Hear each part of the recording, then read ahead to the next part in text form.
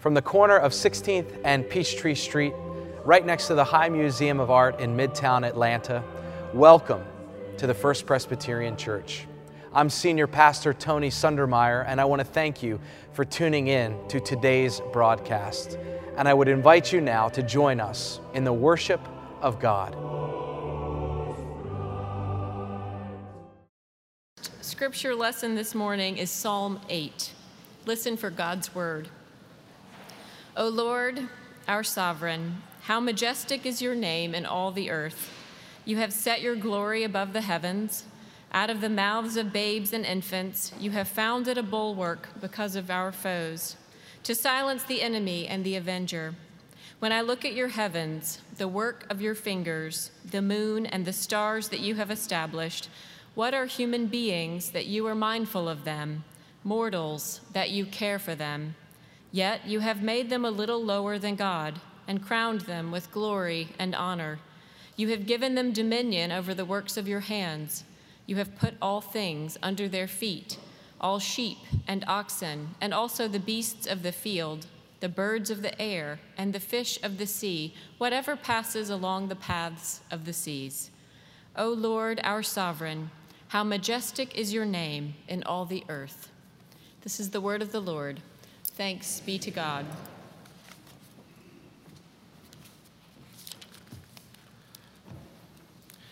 Second scripture is from Genesis chapter 1, verses 24 through 31, page 1 in the Old Testament portion of your Pew Bible, if you'd like to follow along as I read aloud. Continue to listen to God's word to you and to me. And God said, let the earth bring forth living creatures of every kind, cattle and creeping things and wild animals of the earth of every kind. And it was so. God made the wild animals of the earth of every kind, and the cattle of every kind, and everything that creeps upon the ground of every kind. And God saw that it was good. Then God said, let us make humankind in our own image, according to our likeness, and let them have dominion over the fish of the sea, and over the birds of the air, and over the cattle, and over all the wild animals of the earth, and over every creeping thing that creeps upon the earth. So God created humankind in God's image. In the image of God, God created them, male and female, God created them. God blessed them, and God said to them, be fruitful and multiply, and fill the earth and subdue it, and have dominion over the fish of the sea, and over the birds of the air, and over every living thing that moves upon the earth. God said, see, I have given you every plant yielding seed that is upon the face of all the earth, and every tree with seed and its fruit. You shall have them for food. And to every beast of the earth, and to every bird of the air, and to everything that creeps on the earth, everything that has the breath of life, I've given every green plant for food. And it was so. God saw everything that God had made, and indeed, it was very good. And there was evening, and there was morning, the sixth day. Friends, this too is the word of the Lord. Thanks be to God. Would you join me in prayer?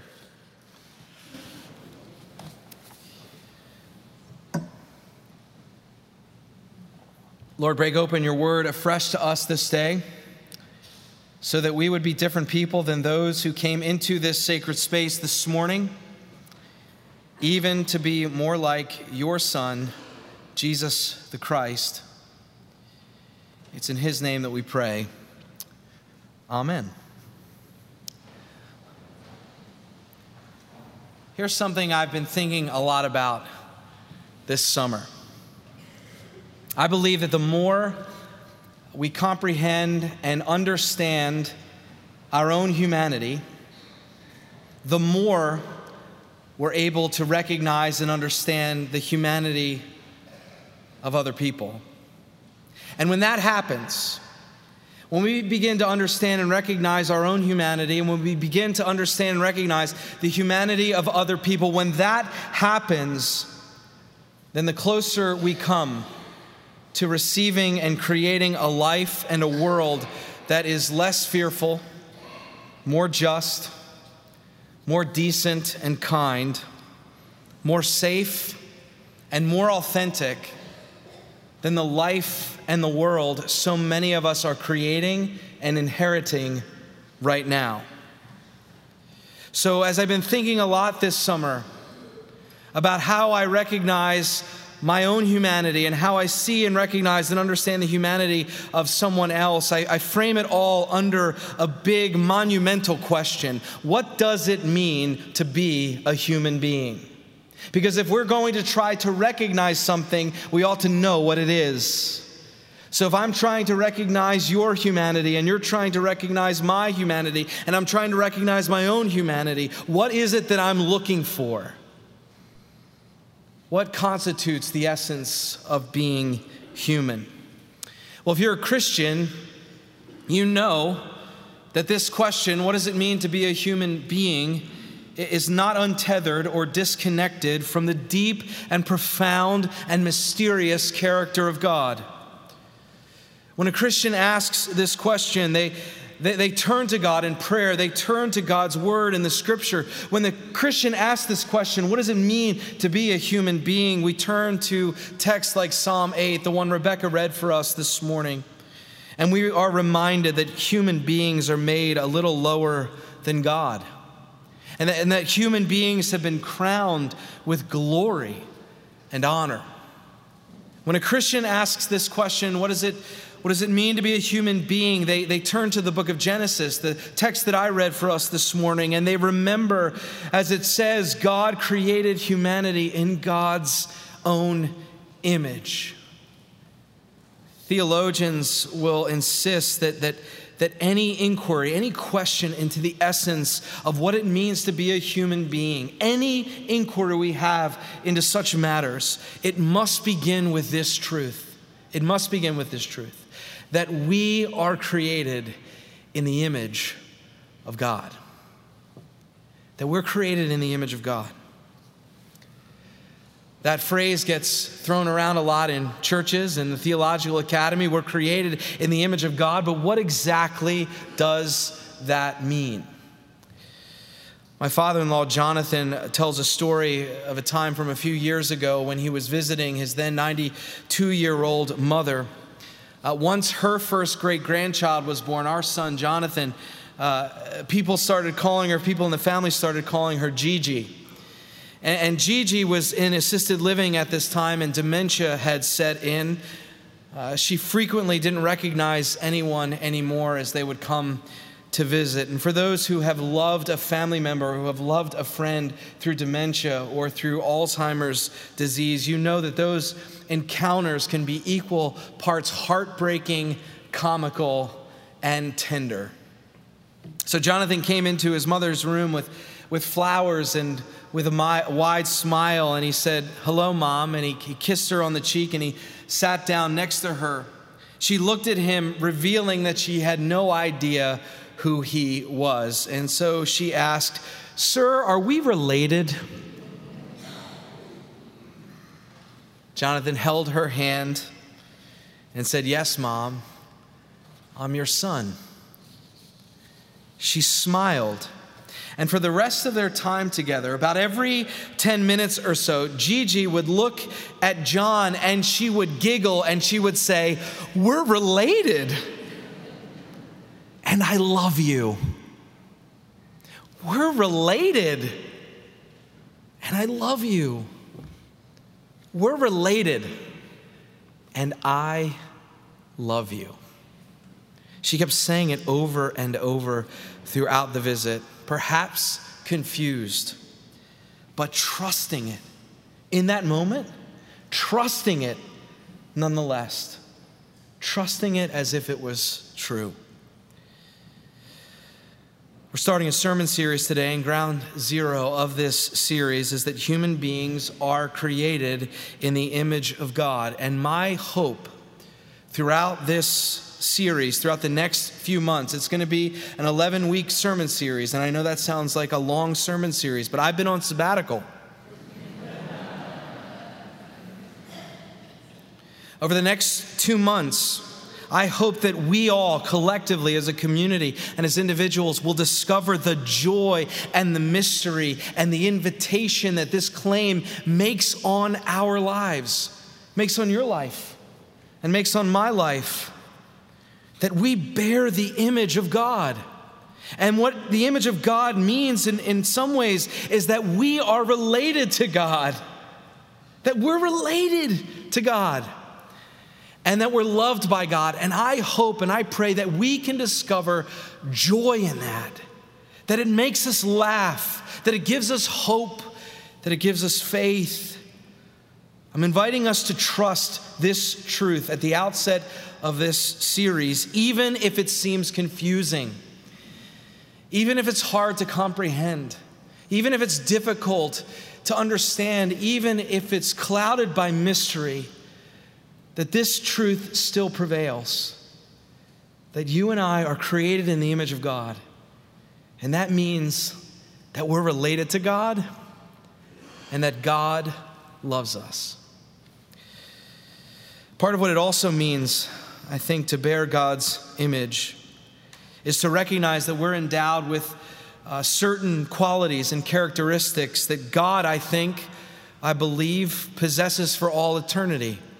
Here's what I mean. We're endowed, right, with an intellect. We're endowed with a mind. And I believe that intellect and that mind corresponds with the divine wisdom God possesses in fullness and for all eternity. We could also talk about our capacity to create, right? Human beings can and do create beauty in the world. We create utility in the world. And I believe that mirrors and that reflects the supreme creativity of God. We could talk about, as Genesis 1 does, our call to steward that which God has created, to steward the earth, and how that stewardship ought to reflect the stewardship that God has for everything that God has created and called good. So there's a lot of qualities and characteristics in the human being that reflect the image of God and then reflect the fullness of God's character for all eternity. But there's one quality and characteristic in particular that's sort of going to pave the way for the rest of this sermon series, and that is the endowed capacity that God has given us to desire. The capacity to desire. Part of what it means to be a human being is that we possess the capacity to desire. Here's something that we know through prayer. Here's something that we know through Scripture. Here's something that we know through the tradition of the church. We affirm that God has a will.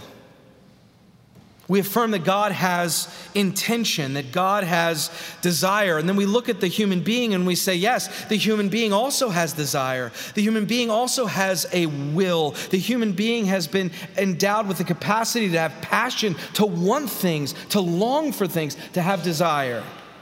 And just as God has created us with the capacity to think how God thinks, the capacity to create how God creates, the capacity to steward the way God stewards, I firmly believe that God has given us the capacity, the ability to desire what God desires.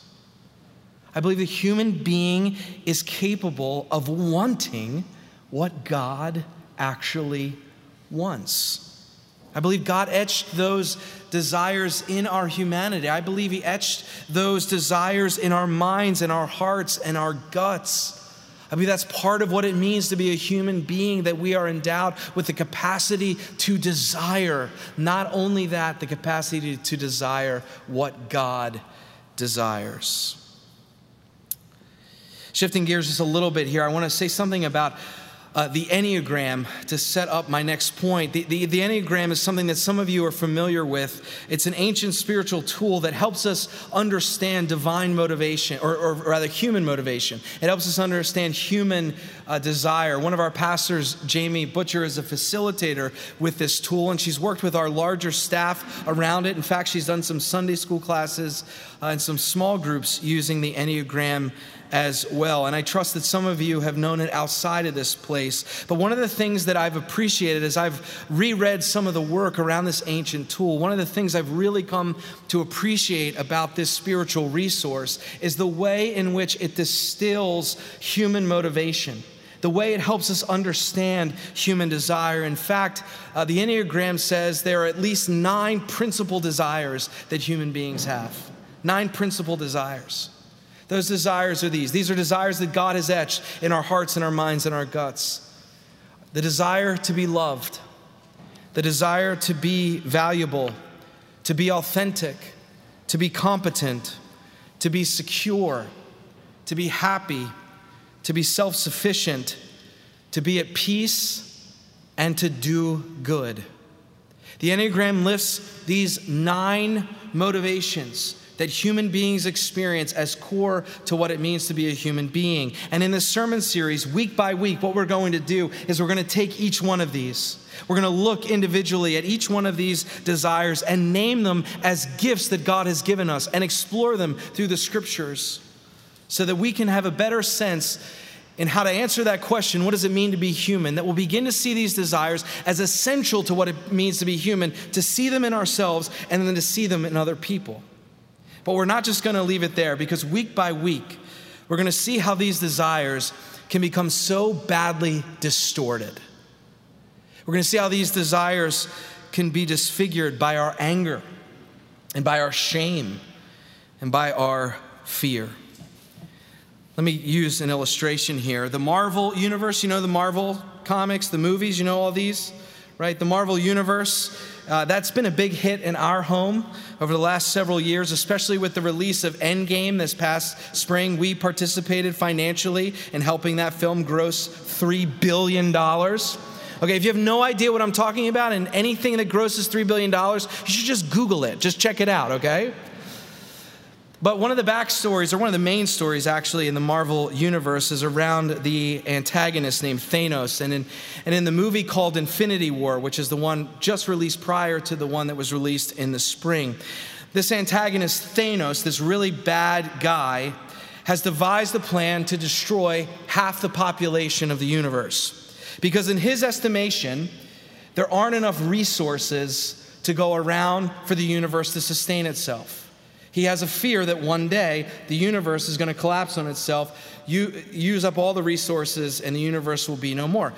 So the movie doesn't spend a lot of time on this because he's a bad dude, but his actual desire that gets him going on this plan is good. He actually wants the universe to be sustained. He wants the universe to carry on. But once he has this desire, it becomes so badly malformed that once he possesses the power to do it, he snaps his fingers and half the population is gone. Spoiler alert, they all come back in Endgame. It's okay. So Luke, our 11-year-old, and I were having a philosophical conversation about the Marvel Universe the other day. And Luke said, "Dad, you know what I don't get? If Thanos wanted to preserve the universe, he shouldn't have destroyed half of it, right? If he had the power to destroy half the population, wouldn't he have the power to double the universe's resources and save everybody? Why wouldn't he just snap his fingers and create what the universe needs instead of destroying half of it?" Luke's insight was pretty profound to me. This insight about a fictitious character, because I think it holds true for real characters like us. Because inherent in our humanity is the capacity to desire something good. We have the capacity to desire something that brings value into the world. We have the capacity to will the things God wills in real time. And yet, because of fear or because of anger or because of shame, our desires become distorted. And when our desires become distorted, when our desires don't match the desires of God, bad stuff happens. Perhaps one possesses a noble desire for their nation or their country, their community to thrive. Maybe they have that noble desire that they want their land to do well, but then that desire can become so manipulated and so malformed by the rhetoric of politicians and preachers or family members, or just a general sense of self-centeredness, that it can lead to fundamentalism, racism, xenophobia, and even physical violence. Perhaps somebody has the noble desire to provide for their family. Many of us know what that feels like, right? We have this noble desire to provide for our family. And yet that desire can become so manipulated and distorted by a scarcity mentality, that I'm not enough, that I don't have enough, that one would even begin to cut corners, and one would even begin to cheat and lie and steal for one more dollar in the house that they're trying to build to keep them safe. Perhaps one possesses a noble desire to be loved, and yet they keep putting themselves in these toxic relationships, abusive relationships even, because they're so afraid of being alone. Perhaps one possesses the noble desire to be free from pain. It is good to be free from all sorts of pain, and yet they'll numb themselves with destructive habits and addictions that obliterate their soul. See, this is how sin works. Sin is simply distorted and malformed desire enacted in the world. Let me close with this story. I was in the Holy Land, as many of you know, in May. And among the many sites that one visits when they're doing this kind of tour, you show up, you go to the Church of the Nativity in Bethlehem in the West Bank. Originally, the church was commissioned by Constantine as a gift for his mother in the 4th century, and inside of its walls, they claim, is the actual birthplace of Jesus, that you can go in and see it and touch it. And so naturally, pilgrims from around the globe, they come to the Church of the Nativity to see this site, and some days, all those pilgrims show up at the same time, like on the day we were visiting. So we were with a group of 40 Presbyterian ministers. Our bus pulled in, and then right behind us was a bus full of Greek Orthodox, and then behind them was a bus filled with Roman Catholics. And it was sort of all simultaneous. The doors all open, and everybody just started rushing out, heading toward the entry point of the Church of the Nativity. And literally, we were pushing, we were shoving to get in line. There were words exchanged in Arabic by our tour guides. Many in our group, including me, became sarcastic, even irreverent. I don't know about you, but this is sort of an old theory, a moral person, immoral society, right? As we were all descending into the depths, I found myself being irreverent, telling jokes, being sarcastic in this sacred space.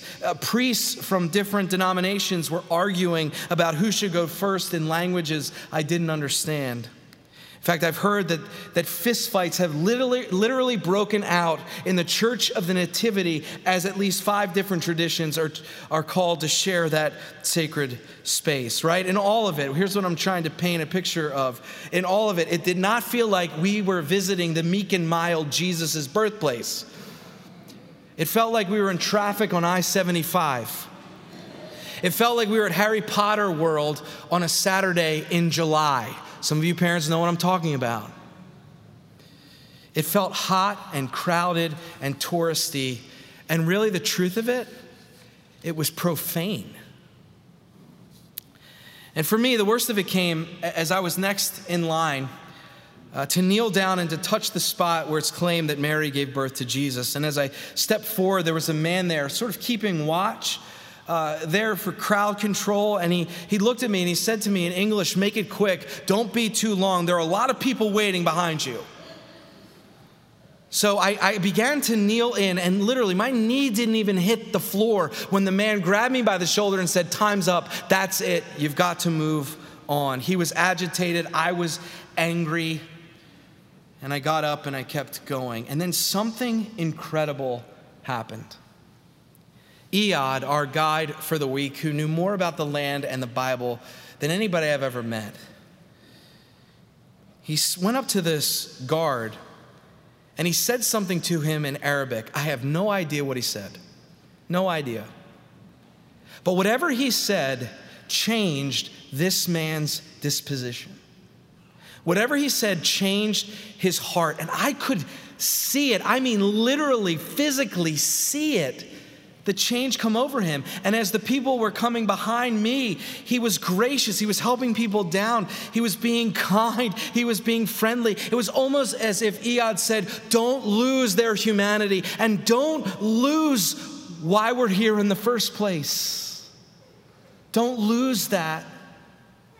And it was almost as if Iyad was saying that right to me and to my heart, because I, along with so many other people, had lost it. I was reminded by the way he spoke to him that we were all pilgrims, all human beings trying to make our way. And I've thought a lot about that encounter throughout this summer. And I've thought about my own life, and I've thought about the life of the world. You know, because there's a noble desire, right, in the church and the Nativity. There's a noble desire to keep that space sacred and holy. There's a noble desire by a pilgrim that comes to experience the holy, to experience something transformational. We show up there because we want to see where love was born.